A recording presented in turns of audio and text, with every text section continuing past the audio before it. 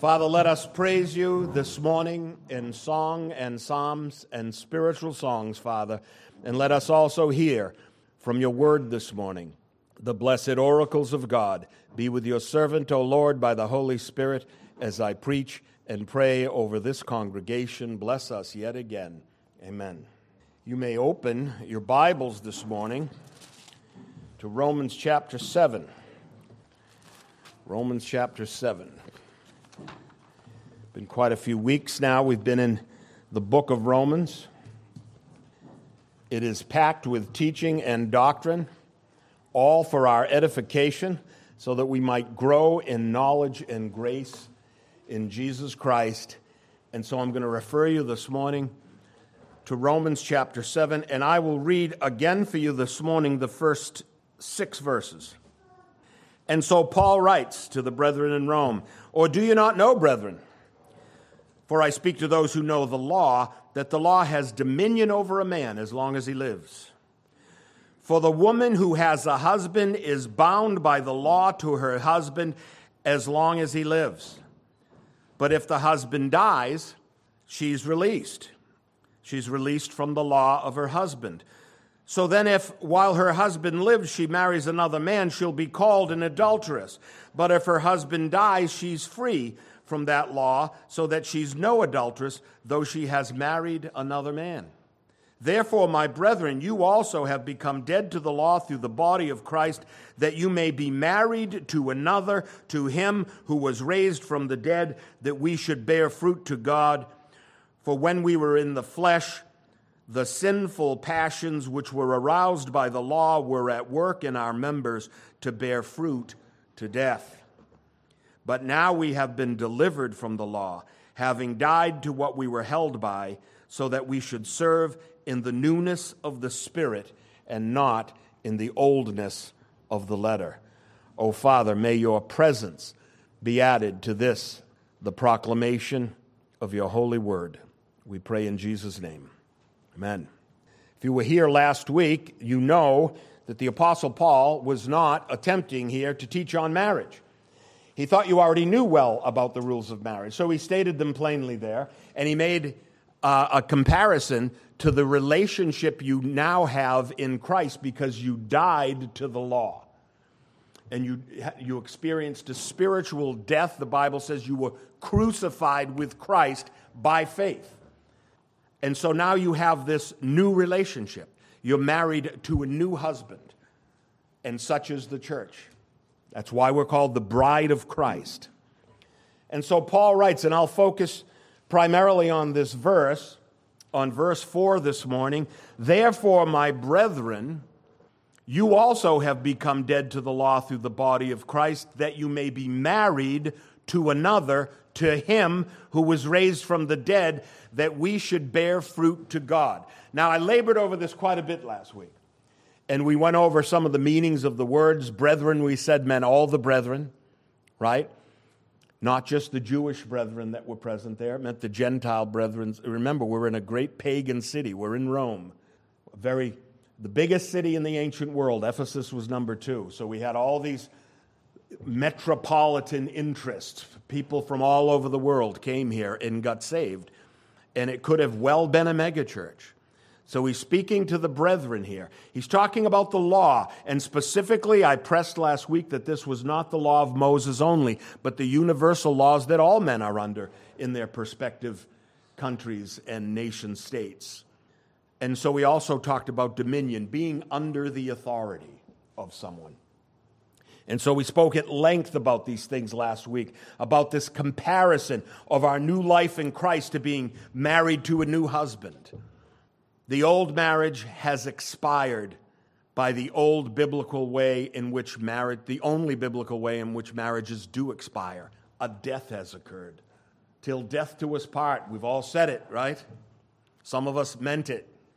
Till death do us part. The death of one of the partners. In our case, it is us who died. Friends, the law is still alive. I'm going to press that a bit this morning, too. We died, thus ending our marriage to the law. So it's no longer our marriage, our spouse, but it's still out there, right? We spoke of the law last week as a good and caring guide, but as having no power to redeem us. The law had a good purpose. We're not to think poorly of the law. The law is a great and holy thing, which I'll also press a bit that again this morning. We spoke of the law as a good and caring guide, but as having no power to redeem. We spoke of the law as useful, more useful to condemn than to redeem. But the law, friends, is a worthy teacher. The law of God is a loyal guide. We must not look upon the law of God as an evil thing, for it is said to be a good, even a holy thing, even in this epistle. Paul will speak later in the epistle. He'll say, therefore the law is holy, and the commandment holy and just and good. He's not saying the law is bad. He's saying the law is a good guide, but a poor redeemer. Do we then make void the law through faith? He says, certainly not. On the contrary, we establish the law. Where have you heard that language before? Jesus said that very thing in the Sermon on the Mount, which we'll get to. So Paul's whole point in the message is to assure the believer that we need not fear the old husband. He can't get us. We have a new husband. We're dead to the old one. That relationship with the law is dead. Your salvation is therefore legal. It was done lawfully. The sacrifice was made in your behalf. The wages of sin is death, and it was paid on your behalf, you see. All of this is what he's taught thus far in the epistle. Notice, however, that Paul never speaks ill of the law, but only good. The law was you've heard it said this way, it was a yoke. You know what a yoke is? It was a yoke. It ties two animals together. It was a yoke hard to bear. The law was a bondage, the Bible tells us. But you were bought by another. You were bought at a price. There was a price paid for you, and the Lord God in heaven accepted that currency, and that currency was the death of his Son. Or we like to say, the blood of Christ. So the law was hard to bear. It was a bondage. Did the law dissolve when you got saved, though? It did not dissolve, but rather it became a delight. And I hope I can press this with you this morning to the point where we come to an understanding of this relationship. The law it became a delight to follow the law. As one man asked for prayer this morning, it's a law of God. It's part of the moral law that we keep the Lord's Day holy, that we keep it separate, not like the other days, and that we're here. And we can say, well, I'm not under the law, but we're still here. We're here because it's a delight to us to be here. It's a privilege. The law is a trusted guide. It's a sympathetic parent. The law is said to have been a good and righteous guide to the saints, for it's the law that points us to the righteousness of Christ. Friends, Christ is not under the law, but he's righteous. Friends, you are not under the law, but yet you're righteous because the righteousness of Christ is imputed to you. Paul wrote of this to the Galatians. This is how he described the law. Before faith came, we were kept under guard by the law. We were kept for the faith which would afterwards be revealed. Therefore, the law was our tutor to bring us to Christ. And so the apostle has been very effective in making his comparisons to real life things concerning our new relationship with Christ. In this case, real life comparisons to our real life marriages. And in the case of Romans 7, it's the marriage bond that he appeals to make his case. And I'd like to give another illustration to try to make our position plain. Consider a child. Most of us have children or have had them and have grandchildren. Consider a child. Consider all the things that make up a child and what they're like. A child has to be instructed. But he has to be instructed in things long before he knows the reason why he's being instructed.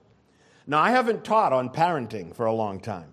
That used to be a big thing. The church used to be filled with our kids, but they're all grown up and big now. And they've all benefited from that biblical instruction.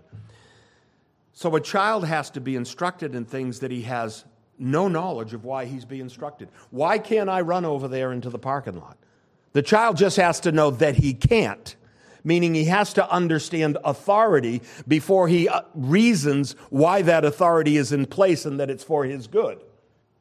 Follow me so far? So a child's instructed in a lot of rules and laws even before he's able to understand them, even before he's able to discern their usefulness. Did your father ever say to you, "Because I said so"? That is a good and righteous and lawful stance for a father. All the kids are going, "Yeah, he's sitting right here." And, because I said so. You know, I was watching, you ever see the old TV series MASH? There was a guy on there named Colonel Potter. Remember? And Colonel Potter was, well, a colonel. And he had these other officers under him that didn't like following rules or anything. But he gave an order one day.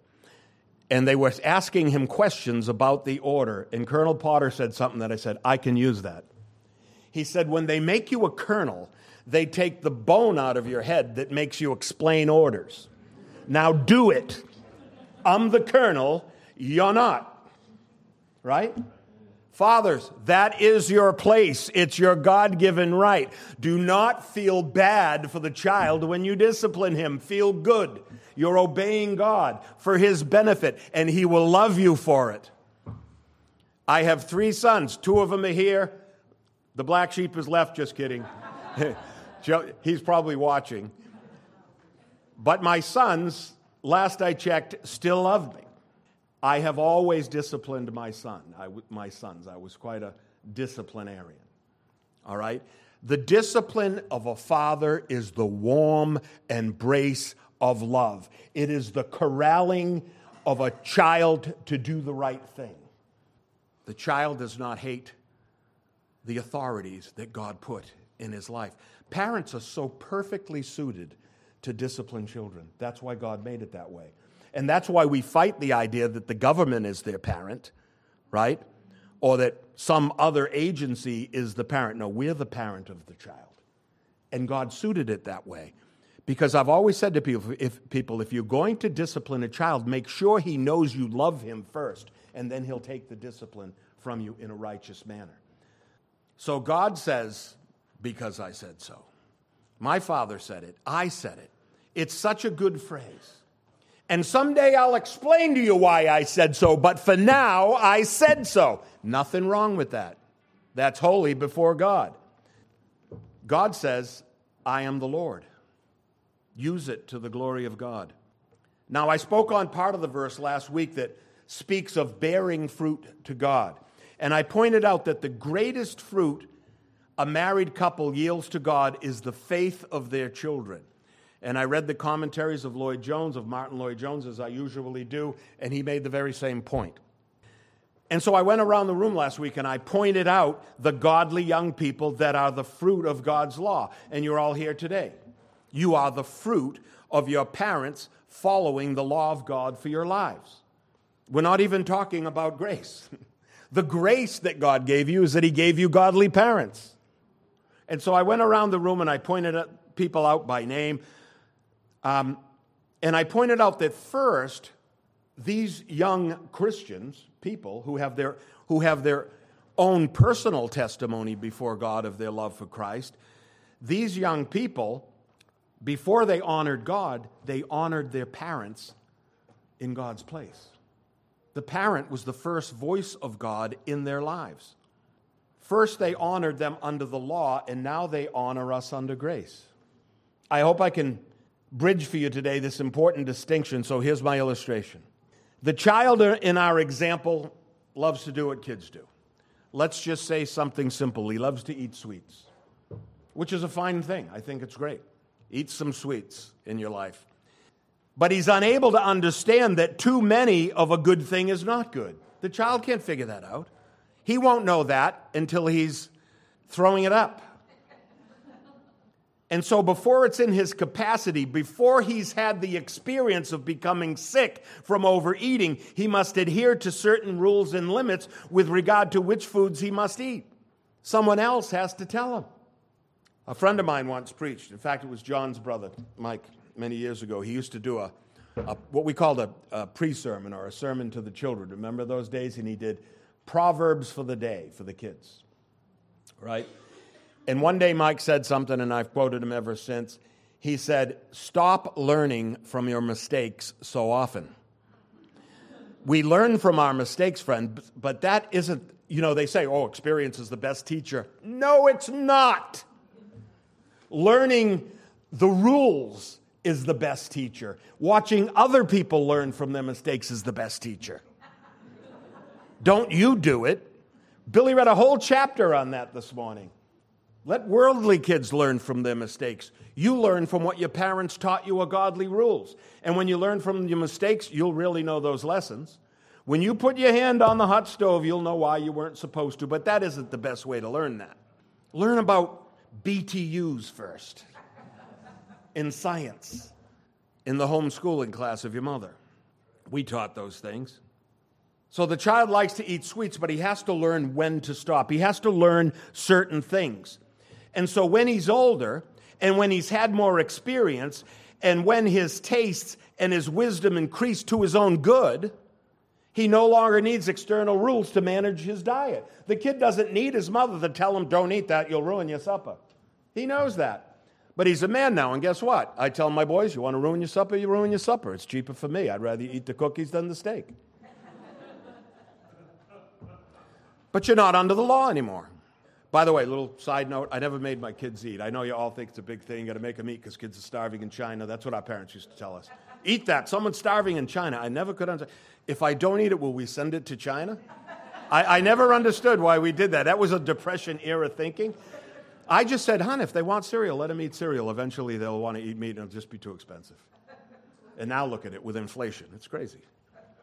And so the child has to learn about quantity. He has to learn about quality. He has to learn self-control, friends, moderation. That's also called what? The fruit of the Spirit. And it was the law of his parents that taught him these things. But now he's a law to himself. The child is a law to himself. He doesn't hate the parent for guiding him and protecting him to bring him to that stage. He doesn't hate the parent for spanking him. We're such a sentimental society today. My father used to spank us and bat us around, and he never cared about our feelings. He just never, Tom's laughing. They didn't get, oh, honey, are you okay? Nobody ever said that to me when I was a kid. We survived. I don't hate the man. I love the man. He's been gone for 34 years, but, so I think we've done a little better as parents today, right? But we don't hate the parent for guiding us. In fact, we love the parent. He was a good guide. And he loves the things, we love the things that the parent loves. Our parents taught us to love the things they love, primarily Jesus Christ. He sees the need for their rules and their laws, and he'll do it with their kids. I used to go, I'd be in the store. You ever be in the store and you see, and you're with your wife and you're with your kids and you see another parent and the kid's totally acting up and they'll be like, stop it. Stop it. Stop it. Nothing ever changes. It's just stop it. Stop it. Friends, let me tell you, when I said stop it, they stopped it because they knew something else was coming. You know what I mean? Now, I want to say, spanking your kids is a godly thing. I don't make a big thing about this. All the Christians are beating their children. It's not about that. It's about if you will discipline your child and make it and punctuate it properly, right? You'll hardly ever have to do it. They have to know that discipline is out there, that the Father's the authority, that he says, because I said so. They took the bone out of his head that makes him explain orders because he's the law of your life right now. That's how it works. And it's such a good system. So when you're in the store and you see the kid acting up, that kid hasn't learned that there's any consequence for anything. He knows nothing about authority. Parenting is not about shepherding the child's heart, friends. I know there was a best-selling book to that effect. Some people have asked me for the book. I don't want to give you that book. It misses the point. It's about respect for authority first. Then you can explain to the child. I told my children back then, I'm going to say you're not allowed to argue with your father. That's another thing. Don't argue with your children. They have no say. Don't argue with them. I told my boys, in fact, one of my boys signed a covenant with me that he would do whatever I say until I let him off free from the covenant. What he didn't know is I was going to let him off way sooner than he thought. But that's because he was smart and he learned some things. And I said, at some point, I'm going to let you off the covenant and I'm going to let you argue with me about my rulings. I said, but even if you win the argument, I'm still the authority until I say so. But I'll let you have a say. It's understanding authority, friends. It comes from the top down.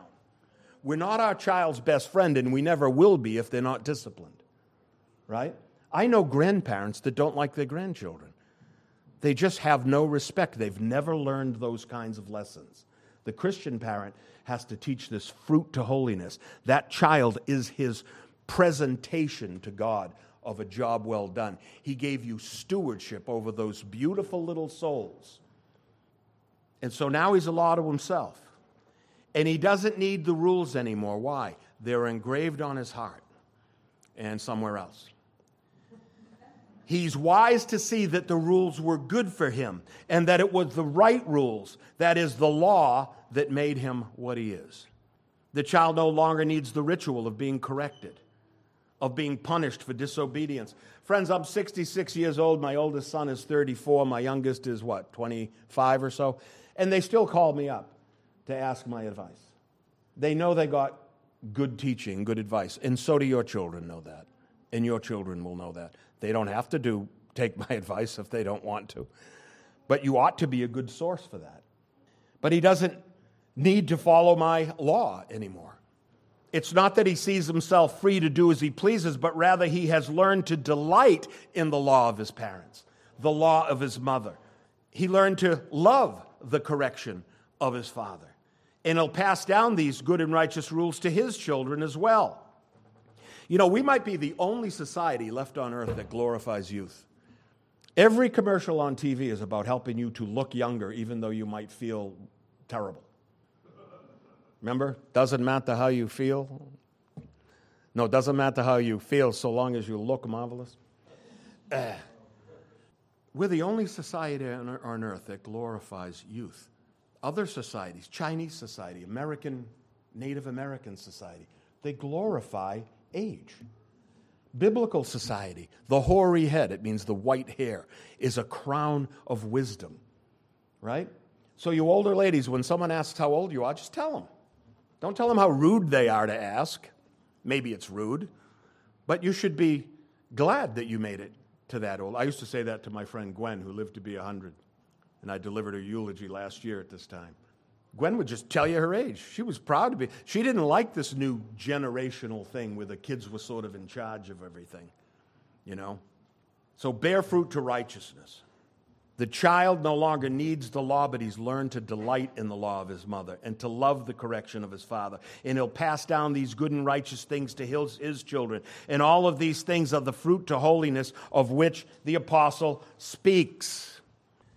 Verses 5 and 6 say, "For when we were in the flesh, the sinful passions which were aroused by the law were at work in our members to bear fruit to death."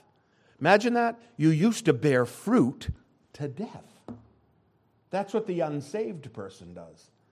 But now we've been delivered from the law, having died to what we were held by, so that we should serve in the newness of the Spirit and not the oldness of the letter. Friends, the law isn't dead, but we've got a new relationship toward it. Now, Paul spent a lot of ink comparing the law to a first husband.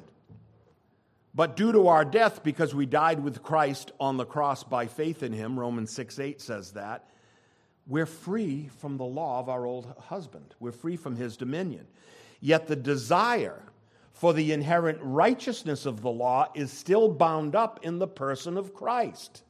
Friends, the only reason Christ could fulfill the law for you is because he was righteous. In him was contained the righteousness of the law. So your desire is for that inherent righteousness. Remember Jesus' words when he said, "Do not think I came to destroy the law or the prophets. I did not come to destroy, but to fulfill. Assuredly I say to you, till heaven and earth pass away, one jot or one tittle will by no means pass from the law till all is fulfilled. Whoever therefore breaks one of the least of these commandments and teaches men so shall be called least in the kingdom of heaven. But whoever does and teaches them, he shall be called great in the kingdom of heaven." The law is still with us. It still has a purpose. It still exemplifies righteousness, you see. But it's bound up in our liberty in Christ. And so we really have the best of both worlds. We have the liberty that comes with our marriage to Christ, and we have the righteousness was taught us by the holiness of the law. And so Paul writes elsewhere to the saints. He said, therefore, do not be unwise, but understand what the will of the law is. Friends, understanding is part of growing in holiness, seeking out. Ignorance of the law, you've heard it, is no excuse. Where were you when it was preached from the pulpit? Where were you that day when we taught about the law? Paul taught this to the Ephesians. Whenever you quote from Ephesians, you can go on and on. It's so full of potent teaching. He said to the saints, no longer walk as the rest of the Gentiles walk, in the futility of their mind, having their understanding darkened, being alienated from the life of God because of the ignorance that is in them. Friends, have you ever heard people make light of faith as though it makes you stupid or something? Faith increases mental acuity. It makes you smarter. It makes you desire to be smarter. It makes you seek out things that are acceptable to the Lord and learn them, not be ignorant of them or blind to them, as he says here. And so he goes on, no longer walk as the rest of the Gentiles walk, being past feeling, having given themselves over to lewdness, to work all uncleanness with greediness. But you've not so learned Christ, if indeed you've heard him and have been taught by him, as the truth is in Jesus, that you put off concerning your former conduct, the old man which grows corrupt according to the deceitful lusts, and be renewed in the spirit of your mind. Paul is concerned with our minds. He's concerned with our learning. He's concerned that we not be ignorant about the rules of righteousness. And where do we find them? They're contained in the law of God. Most specifically, the Ten Commandments, which we call the moral law of God. No, we don't still follow ceremonial law where we sacrifice animals. That's all been fulfilled. But we still have the moral law of God. And put on the new man, which was created according to God in true righteousness and holiness. And then he gets specific. And what does he point to? He points to the Ten Commandments. He says, therefore, put away lying. Friends, that's one of the commandments, right? He says, let each one of you speak truth with his neighbor, for we are members of one another. Be angry and do not sin. Do not let the sun go down on your wrath, nor give place to the devil. So stop lying. Friends, when does a liar, Jay Adams asked this question, when does a liar, you ever have someone in your life that you almost expect to lie to you? I've had some people like that. With anything they say, I don't know, that doesn't sound right. What was that song, that girl had that song? I know you're lying because your lips are moving. Something like that. What happened to her? But I mean, I know people like that. I know you're lying because your lips are moving. When does a liar become not a liar? When does a perpetual, continual liar become not a liar? Well, he hasn't said anything today, so I guess he didn't lie today at least. He hasn't said anything. Jay Adams says, no, you're not a liar just because you stopped lying for a few minutes or a few hours. You're a liar. You stop being a liar when you begin to speak truth. See, the Christian has to have fruit from holiness. Repentance. Friends, forgiveness is the barest part of your salvation, the forgiveness part. You have to go on from there. If God wanted you to just be forgiven, he'd have taken you home when he saved you. But he wants you to be here to bear fruit. And so Paul goes on. Let him who stole steal no longer. Jay Adams asks, when does a thief cease to become a thief? Well, Paul tells you. Rather let him labor working with his hands what is good, that he may have something to give to him who has need. In other words, the thief stops being a thief, not just because he didn't steal today, because he worked today, and rather than take something he didn't earn, he gave something of his to someone that they didn't earn. He turned it completely around. He bore fruit to holiness, you see. Do not grieve the Holy Spirit of God by whom you were sealed for the day of redemption. Friends, we don't talk about grieving the Holy Spirit very often, and we should. We grieve the Holy Spirit when we continue to claim Christ and to live in sin without repentant hearts. We shouldn't be those who need the law to command us, to warn us, to frighten us to do good or else. Rather, we delight to do those things written in the law. We delight that we're free to do those things that please our new marriage partner. Husbands, delight in that you love your wives as yourselves. Wives, be joyful in submission and seek to please your husband. These are all the lessons from Ephesians. And then he writes right to children. He says, children, delight in honoring your parents. He quotes from the Old Testament. He quotes from the law. Children, obey your parents in the Lord. Why? Because it is right. That's another way of saying, because I said so. I said so a long time ago. It's right to obey your parents. That's why. Well, why do I have to do what I'm told? Because it's right. And it's the first commandment with promise, he says. Then he quotes again from the Old Testament, that it may be well with you and you may live long on the earth. Friends, the saint delights in coming to service, to worship God. We owe him worship. I'm going to tell you, I don't know a lot about what goes on in heaven. I've heard a lot of things. I've read some books, and some of them seem pretty silly to me. But I don't know what goes on in heaven. I don't know if we have jobs, if we go to sleep and get up in the morning or need alarm clocks. Or I don't know what we do. I don't know if we need coffee anymore. Maybe we just get to smell it. I mean, who doesn't like to smell coffee? I don't know. Maybe everything's just better like that. So I don't know. Do we work? We don't have marriage. We know that. There's no more marriage. You know, nobody's getting spanked in heaven. Everything's all perfect, right?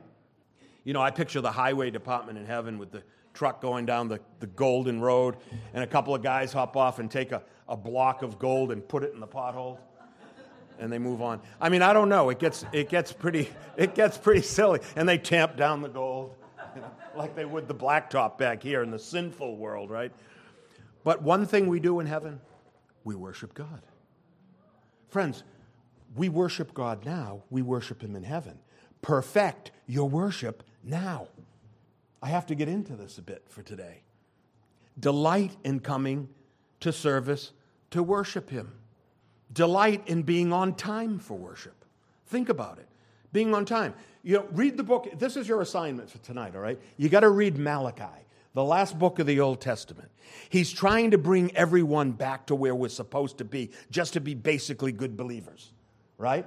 He's telling the priests, stop preaching that bad stuff, preach good stuff. He's telling people who don't give to God, bring all the tithe into the storehouse. He's telling people who don't honor their wives to honor them because God hates divorce, he tells them.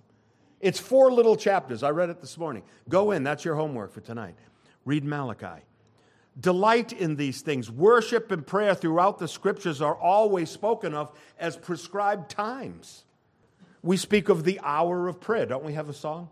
Sweet hour of prayer. From the book of Acts we read, now Peter and John went up together to the temple to pray at the hour of prayer, the 9th hour. They had a precise hour and they had to go. Has anyone ever seen the play Fiddler on the Roof? My favorite play. I'm not a big musical guy, but I love this one, right? I've seen it. There's a movie. You can see the movie. Wow, we saw it with the kids on Broadway. We had front row seats. Karen's sister got us front row seats. We were getting spit on. That's what they say. That's supposed to be a good thing when you're on Broadway. You're getting spit on by the actors. You're so close. But at the very beginning, the lead character, Reb Tevye, he's a wonderful Jewish, man of God, a very devout man. And he's the milkman in the town. And he's pulling his cart, his milk cart. And he's pulling his cart because his horse died. Right? And he's talking and he's giving his monologues and he gets this funny dialogue that he has. And then he realizes he has to get home. He has to rush home. And he grabs the cart and he starts running home. It's almost the Sabbath. It's almost the Sabbath. He can't be late for the Sabbath.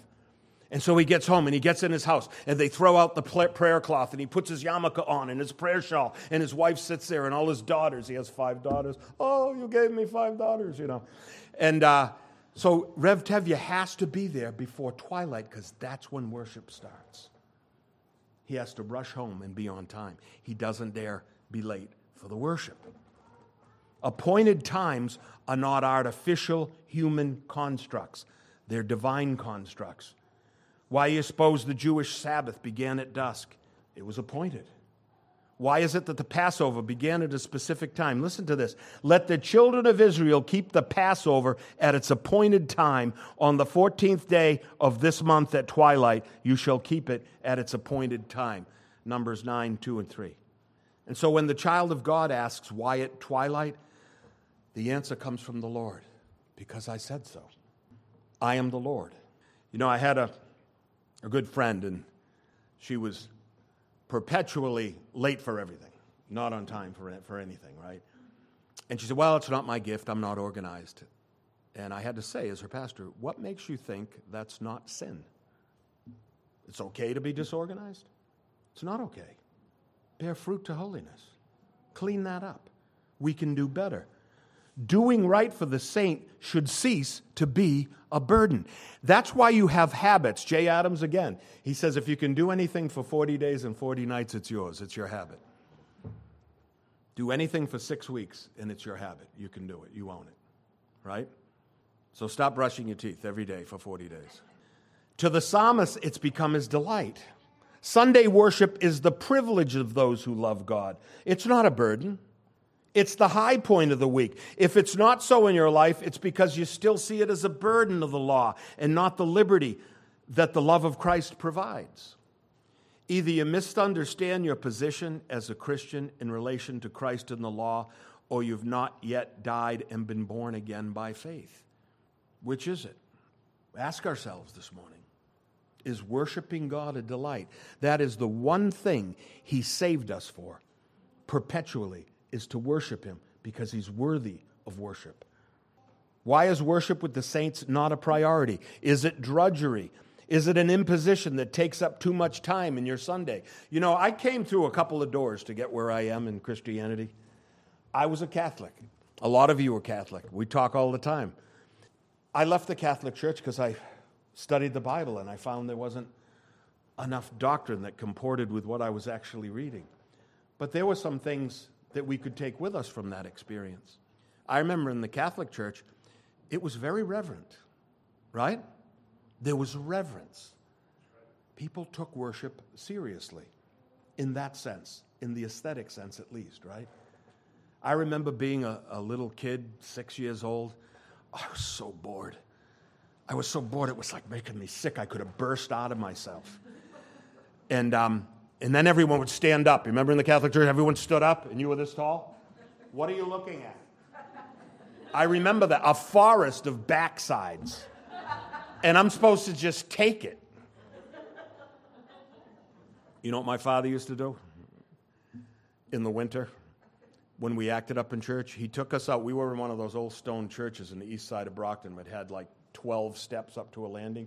He took us off and he threw us over the landing into the snow pile and went back in the church.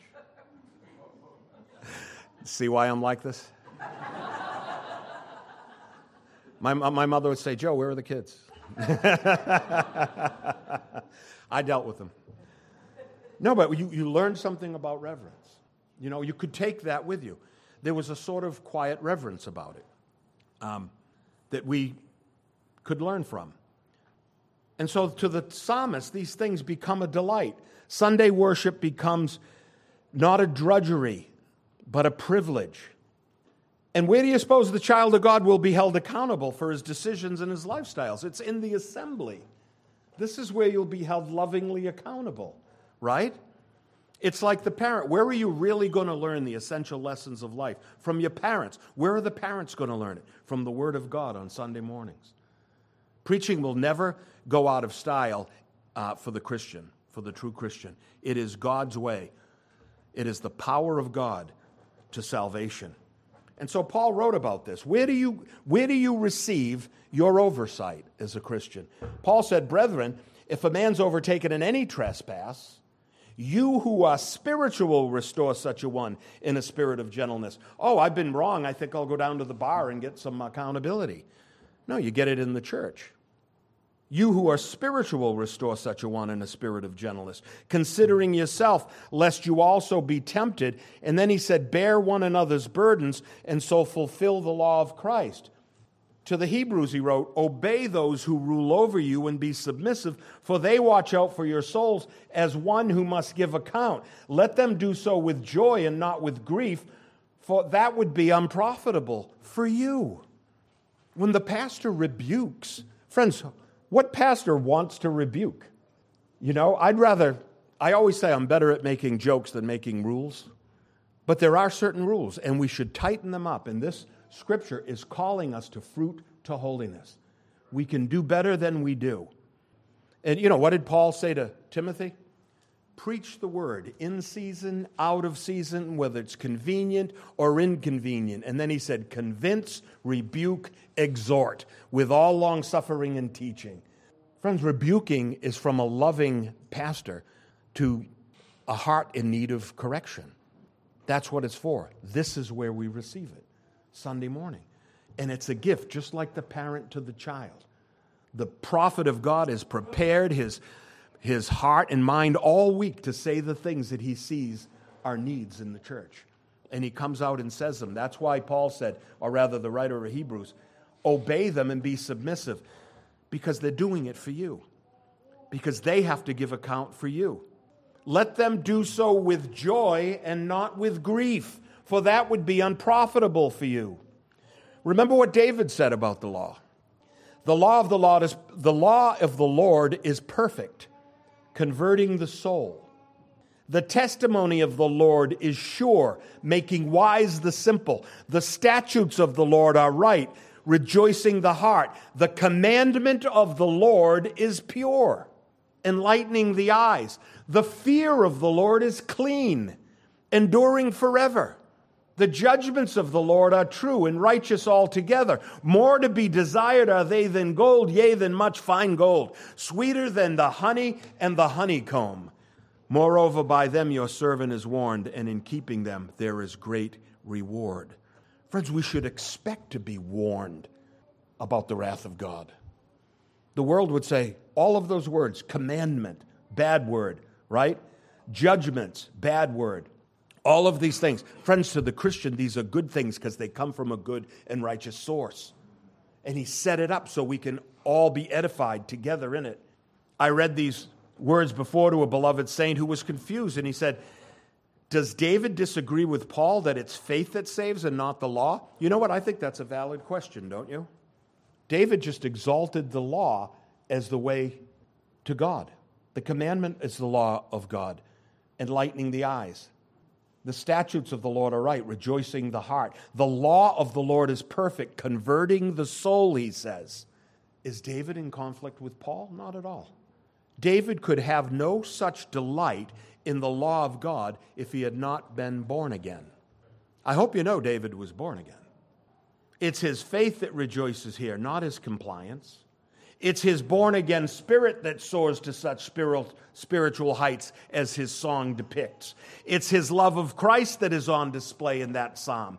He speaks of laws and statutes as privileges that the saints enjoy, that all others of the earth know nothing of. He's delighting in his union with Christ, for Christ is righteous, and he's the fulfillment of the law. And David knew that 1,000 years before Christ was born into the earth. Friends, Christ is the hinge of history. The way to salvation was always by faith. And if you've missed those sermons at the beginning of this series, then go back and hear them. Or just turn to the book of Galatians, where Paul said that the gospel was preached to Abraham beforehand, and he was justified by believing in it. The way to salvation was always the same. Christ is the hinge, and those that live before him look forward to his appearing. And those of us who look after him look backwards to his appearing. An actual historical event, a hinge of history that changed everything, but was always the only way of salvation. You offer your prayer requests on Sunday mornings, and most of them are your right as the bride of Christ to receive. The things we ask God for, he's pleased to give us. He's pleased to give us healing. I can't tell you how many great healings have happened in my own life, in many of your lives. And we rejoice in that. And people say, let's praise God this morning for answer to last week's prayer, right? All of those things are ours. It's your privilege before God to voice them at the throne of grace. Friends, what does the unbeliever do when he's in trouble? What does he do when he's dying on his deathbed? Did you ever go to preach to someone dying on their deathbed? I'm going to warn you about something. That's a hard job because there will be a gatekeeper there.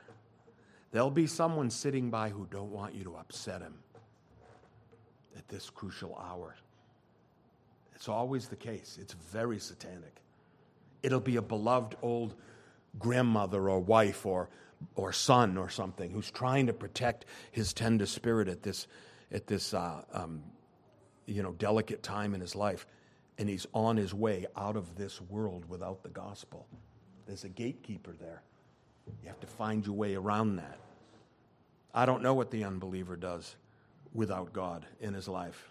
So we have our prayer requests. We ask for things that God is pleased to give us. But he did give us an order of things. Remember I said disorder is sinful? Be orderly. God's an orderly God. He created the world in 6 days. He got it all ready, and then he put man in there. He didn't float Adam and Eve around in space waiting for grass to grow. Right? Very orderly. And then he gave us time. He gave us the sun for the morning and the moon for the evening.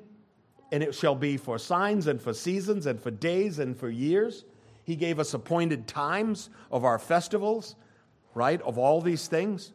He's a very orderly God. So listen what he says here. Seek first the kingdom of God and his righteousness, and all these things will be added to you. Friends, are you wondering why certain things aren't added to you? Maybe you sought them in the wrong order. Maybe you sought the things before you sought the Lord. He said, seek me first. I'm going to give you the things, but I want you to do it in order.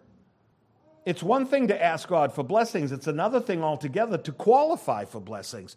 What are you seeking? Peter wrote of it when he said, therefore, let those who suffer according to the will of God commit their souls to him in doing good. He just wants you to turn it around. Do good as to a faithful Creator. For how can a man believe that his liberty in Christ is liberty to sin? Can the saint delight in breaking the law? Can he delight in covetousness? How about bearing false witness? Can he delight to go to God with his adultery, as though the new birth brings with it such license? How do you go to God with that? You've got to put things in order in your life. Can the saint be happy to berate a neighbor, to dishonor his parents, or to steal, or to live in a state of fornication before our holy God? God forbid. Therefore be imitators of God as dear children, and walk in love, as Christ also has loved us and given himself for us, an offering and a sacrifice to God for a sweet-smelling aroma. He's writing to the Ephesians again. But fornication and uncleanness and covetousness, let it not even be named among you as is fitting for saints, neither filthiness, nor foolish talking, nor coarse jesting, which are not fitting, but rather giving of thanks. And listen to what he says, no fornicator, unclean person, or covetous man who is an idolater has any inheritance in the kingdom of God and Christ. That's a strong statement. Why does he say no fornicator, unclean person who is an idolater? Because when you make the object of your sin your goal in life, the thing you're trying to please, maybe the woman you're trying to please, when you make that your goal, she becomes your idol. You've become an idolater, you see. Your sin is the most treasured thing in your life, and you're guarding it. For you were once darkness, but now you're in the light of the Lord. Walk as children of light. For the fruit of the Spirit is in all goodness, righteousness, and truth. Find out what is acceptable to the Lord, and have no fellowship with the unfruitful works of darkness, but rather expose them. Therefore do not be unwise, but understand what the will of the Lord is. It all comes back to this understanding again. We who are of faith have been crucified with Christ. We're dead to sin and alive to God. We're joined to Christ by faith in nothing less than a marriage bond, friends, which is a covenant relationship between the believer and his God. So what are the privileges of this new union? You know, we've talked about a lot of the negative things with our union with Christ, the things that are bad for us. Let's talk about some of the positive things. Somebody said to me last week, hey, you didn't quote from Lloyd Jones this week. Well, I'm going to do it now. Martin Lloyd-Jones says, having looked at some of the consequences of our being united with the Lord Jesus Christ in marriage, we turn now to the privileges of that union. Friends, we have great privileges in our union with Christ. The very nature of the union makes it one of the most exalted comparisons that even this great apostle ever used, he writes. And there's nothing that is so strengthening to faith, nothing so comforting, and especially so stimulating to sanctification as to realize this particular truth. Our Lord, in the great high priestly prayer recorded in John 17, offers the petition, sanctify them by your truth, thy word is truth. Sanctification is a benefit, friends. Getting right, working toward holiness in Christ is a benefit. It's a privilege of salvation. Salvation comes with truth, friends, but truth comes with holiness. You can't separate these things. You can't be holy apart from truth, and you don't have the truth if you're not living in holiness. Somehow you're blind to some of the truth if you're content and happy to live in sin and guard it. And guard it is something you don't want anyone to take away from you. And so what's the first privilege we share with our new husband? It's so elemental. It's really amazing. We share his name. For what bride does not take the name of her husband? Well, a lot of them today. But it's sad that two becoming one flesh is so diminished in our culture today. Wives keep their own names. Not so in the kingdom of God. We give up our names and we live under his moniker. We are called Christians, the Christ ones, the followers of Christ, the people of God. We've left our homes and our parents, and our old name no longer applies to us. John wrote on Patmos, then I, John, saw the holy city, New Jerusalem, coming down out of heaven from God, prepared as a bride adorned for her husband. And I heard a loud voice from heaven saying, behold, the tabernacle of God is with men, and he will dwell with them, and they shall be his people. God himself will be with them and be their God. Paul wrote of the marriage of the church with Christ. He speaks of sharing in the most intimate spiritual relationship we can think of. He writes, husbands, love your wives, just as Christ also loved the church and gave himself for her, that he might sanctify and cleanse her with the washing of water by the word. Friends, Christ washes the bride. He's perfecting us. That's what this fruit to holiness is. That's what sanctification is.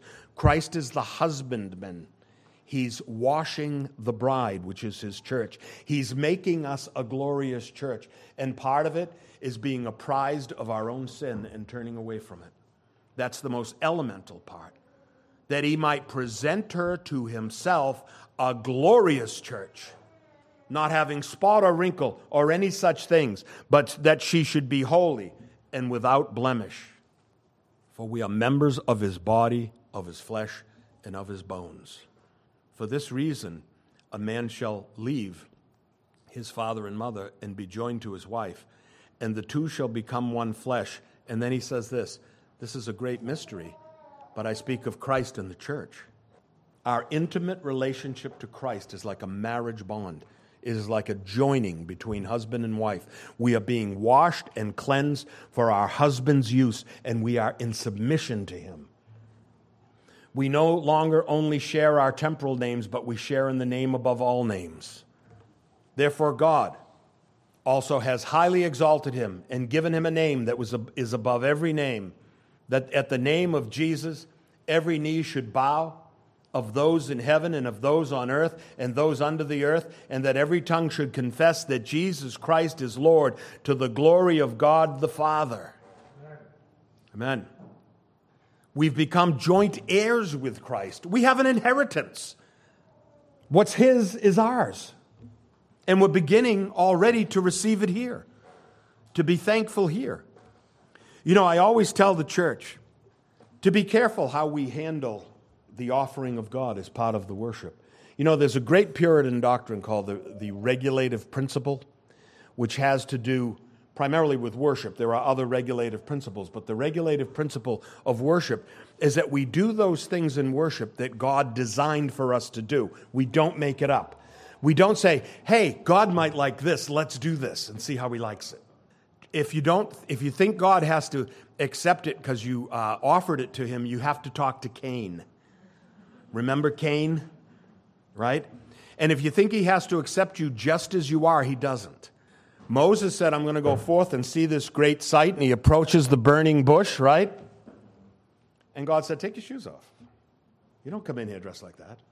I mean, there's always something that he perfects in us as we approach him. Even Moses, take off your sandals. This is holy ground. If you think every offering has to be accepted by God, what about Nadab and Abihu, who brought strange fire and were consumed? What about Uzzah, who touched the ark and he wasn't a consecrated priest? He zapped him out of existence. No, we have the regulative principle. We bring those things to God that he told us to approach him with. And one of them is psalms and hymns and spiritual songs, friends. And we rejoice and we sing to God. We pray to God. We break bread. We hear the proclamation from the pulpit, the proclamation of God's word. It goes back to the time of Ezra, where Ezra, in the book of Nehemiah, where they rebuilt the wall in the city of Jerusalem, and Ezra mounts the wooden pulpit, it says. And what did he do? He read the word of God for 6 hours. And they had lost their understanding of the Hebrew language, so they had to send interpreters into the crowd. And people were crying to find out how much God loved them. Even though they were doing all this sinful stuff, they said, at least he told us. They went before God. It was their privilege to find out about their sin and to correct it. And when it comes to the offering, I've always told the men, we don't take a collection. We receive an offering. It's a holy thing. It's the thing God committed to you that you're committing back a part of it to him. I've had people say, well, I'm too poor to offer anything to God. You're not too poor. You're too unthankful. When you're thankful to God, you make an offering. That's how it works. You know, I came through the Catholic door and I learned a little about reverence. I came through the charismatic door before I got here. I learned a little about making offerings to God. Now, they took it to an extreme extent. I understand that. But they weren't afraid to teach on the tithe. You know what I'm talking about? God bless you with something. And if you're thankful for it, you give back a portion of it for his work in the earth. He could have asked for all of it.